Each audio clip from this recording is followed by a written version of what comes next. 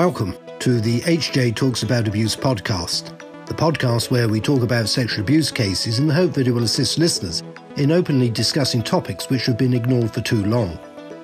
This podcast is brought to you by the abuse team at Hugh James. We are lawyers, so we tend to speak about the legal aspects of abuse cases, but we aren't too shy to speak up about the broader issues faced by survivors of sexual abuse too. We hope that you find it interesting, but more than that, if you are a survivor of sexual abuse, we hope that you find our discussion empowering.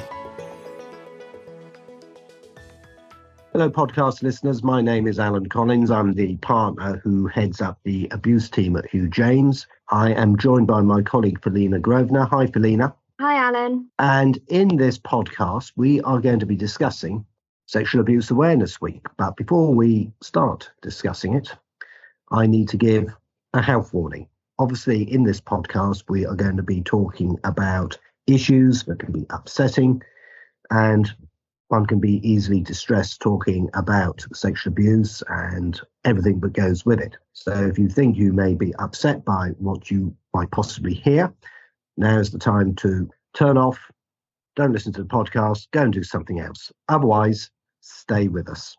So let's start talking about Sexual Abuse and Sexual Violence Awareness Week 2022, which runs from the 7th to the 13th of February. Now, its objective is to raise awareness and provides an opportunity for us all to think about sexual abuse, sexual violence, and to be aware of it and all the issues that flow from these very difficult subjects. And I need to say thank you to Felina, because you have done some preparatory work for this podcast and you have found some interesting pieces of information. And one of those pieces of information concerns the NHS. So perhaps, Felina, you can tell us what the NHS is up to during this particular Awareness Week for 2022. Yes, thank you, Alan. So as everyone I'm sure can appreciate, the NHS are heavily involved when it comes to sexual abuse and sexual violence, not only for any physical harm that might have occurred, but also the mental health issues that tend to occur after someone has unfortunately suffered from sexual abuse and sexual violence. The NHS obviously run counselling services, sexual assault referral centres, as well as their day-to-day medical health. So the NHS have announced two really good and really key things that run alongside Sexual Abuse and Sexual Violence Awareness Week. And the first is that they've created two new clinical lead roles that focus on only domestic violence and sexual assault. And obviously these roles aren't the first of their kind, and it runs alongside existing support. And the second is that there'll be a £20 million funding boost over the next 3 years. So both of those things are obviously very positive. The first, as I said, it goes alongside existing sexual assault referral centres, existing employees who do specialise in these areas. But as we know, these areas can be very niche. They can be very difficult to actually help people. And so they do need to be specialist. Yes, and that they provide an invaluable service. You know, I am always amazed by the work undertaken by SARCS. And at the end of March, we have the annual NSPCC Hugh James Abuse Conference. And SARCS attend this, and it's an opportunity to hear what they're doing.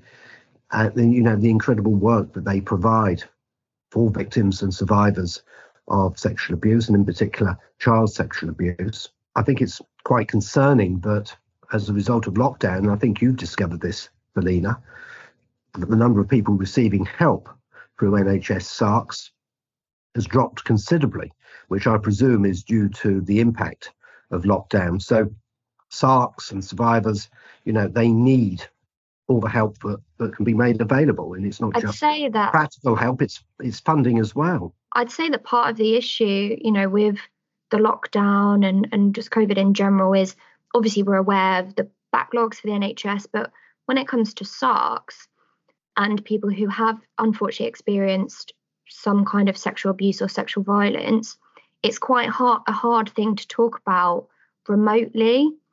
and it's you like to see someone and, sit and have a cup of tea or a cry, that's what SARC is partly there for. They're there to give emotional support, not just go through the medical swabs or the practical help that you might need, information about the police or the criminal side of things. It's that emotional side. And I think it can be difficult to put yourself out there. Whereas if you come to someone and they, can show you some empathy and give you a safe space to talk, can be difficult to speak remotely. The person who is committing the abuse against you might be there in the home.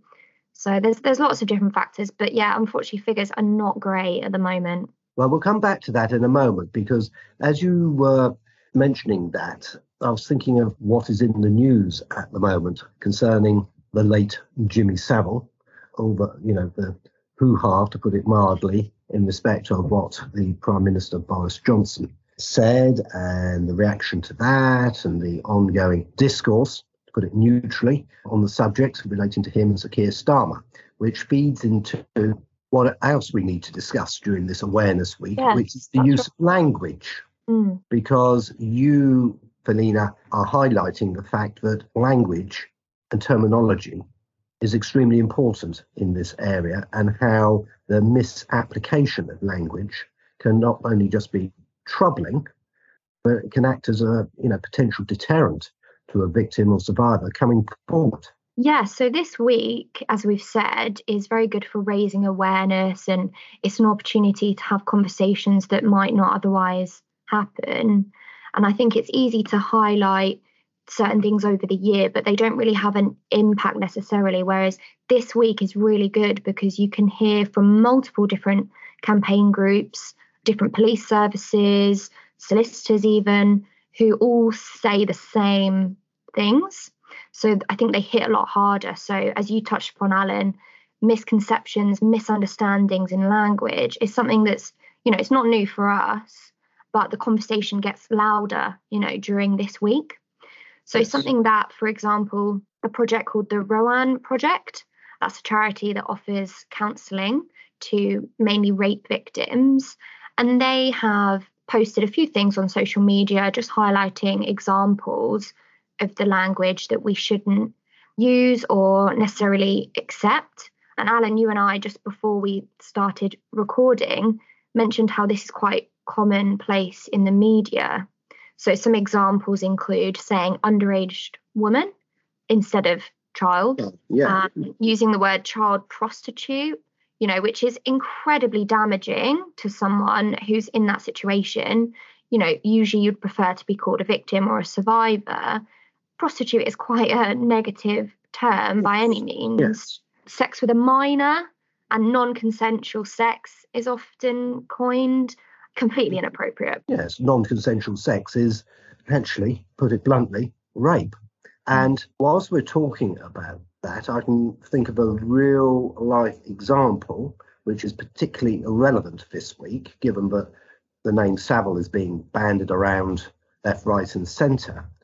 I had the experience having to investigate a particular Savile allegation, and this particular victim had been interviewed by the police, and his complaint hadn't been taken forward because the police probably didn't understand what the victim was talking about, because the victim was using particular words which the police took literally. These words were of graphic sexual acts, and I could understand why the police just could not make sense of what this particular victim was trying to explain, and until the penny dropped and I realised that the language that was being used was not actually understood. So this particular victim thought he was being very helpful, but in fact did not understand what the words meant. So he was using words in his description of what he was saying had happened to him, but he didn't actually understand what they meant. And it was only by patience that we were able actually to work out what he was complaining about. And so language is always very important. When we're dealing with cases such as this, where people have come forward and disclosed that they've been sexually abused as a child or indeed as an adult, we all must be conscious of the words that we use and the language that we use and the manner that we adopt. We need to think before we speak. We need to engage brain before we engage mouth, because, you just need to take a little bit of time and think, well, let's say we were dealing with a child who had been prostituted. To label that child as a prostitute not only is probably actually wrong, but it's also very demeaning and could act as a deterrent. It could actually prevent this person from actually wanting to disclose, because even if it's only subconsciously, we could be equating that person to a criminal. That's right, especially people who have been groomed and they don't understand really what elements of grooming are. So a lot of the time they feel a lot of self-blame. And so if you say particular things, I don't know, term perhaps, oh, you were spoiled by your abuser, or, just terms such as that, you have to be really careful not to appear as if you're victim blaming. Quite. And in this week of all weeks, when we've got the media and politicians talking about Savile, I would just say pause and think, because there are victims out there, and there are victims and survivors who have not yet come forward with their own stories, because we know it is so difficult to come forward for all sorts of reasons. And if you're a victim or survivor listening to all of this, that must be extremely upsetting and maybe disempowering. Yeah, I think that incident that you're referring to, doubled with the week this week, it just highlights the need for sensitivity, but also not being around the bush and just saying what you need to say in a sensitive way. I think is just as respectful as you can be. Right. Thank you very much, Felina. On that note, I think you're absolutely right. You've hit the nail on the head with that. So thank you, Felina. And I would say, it's given me pause for thought, I should say. Get my words out correctly, since we're talking about language and the use of language. Let's get it right. So, thanks for listening. And as always, listeners, I hope you have found this podcast of interest. If you have ideas for future podcasts, then please do get in touch with us. Thank you very much. Thank you for listening to this episode of HJ Talks About Abuse.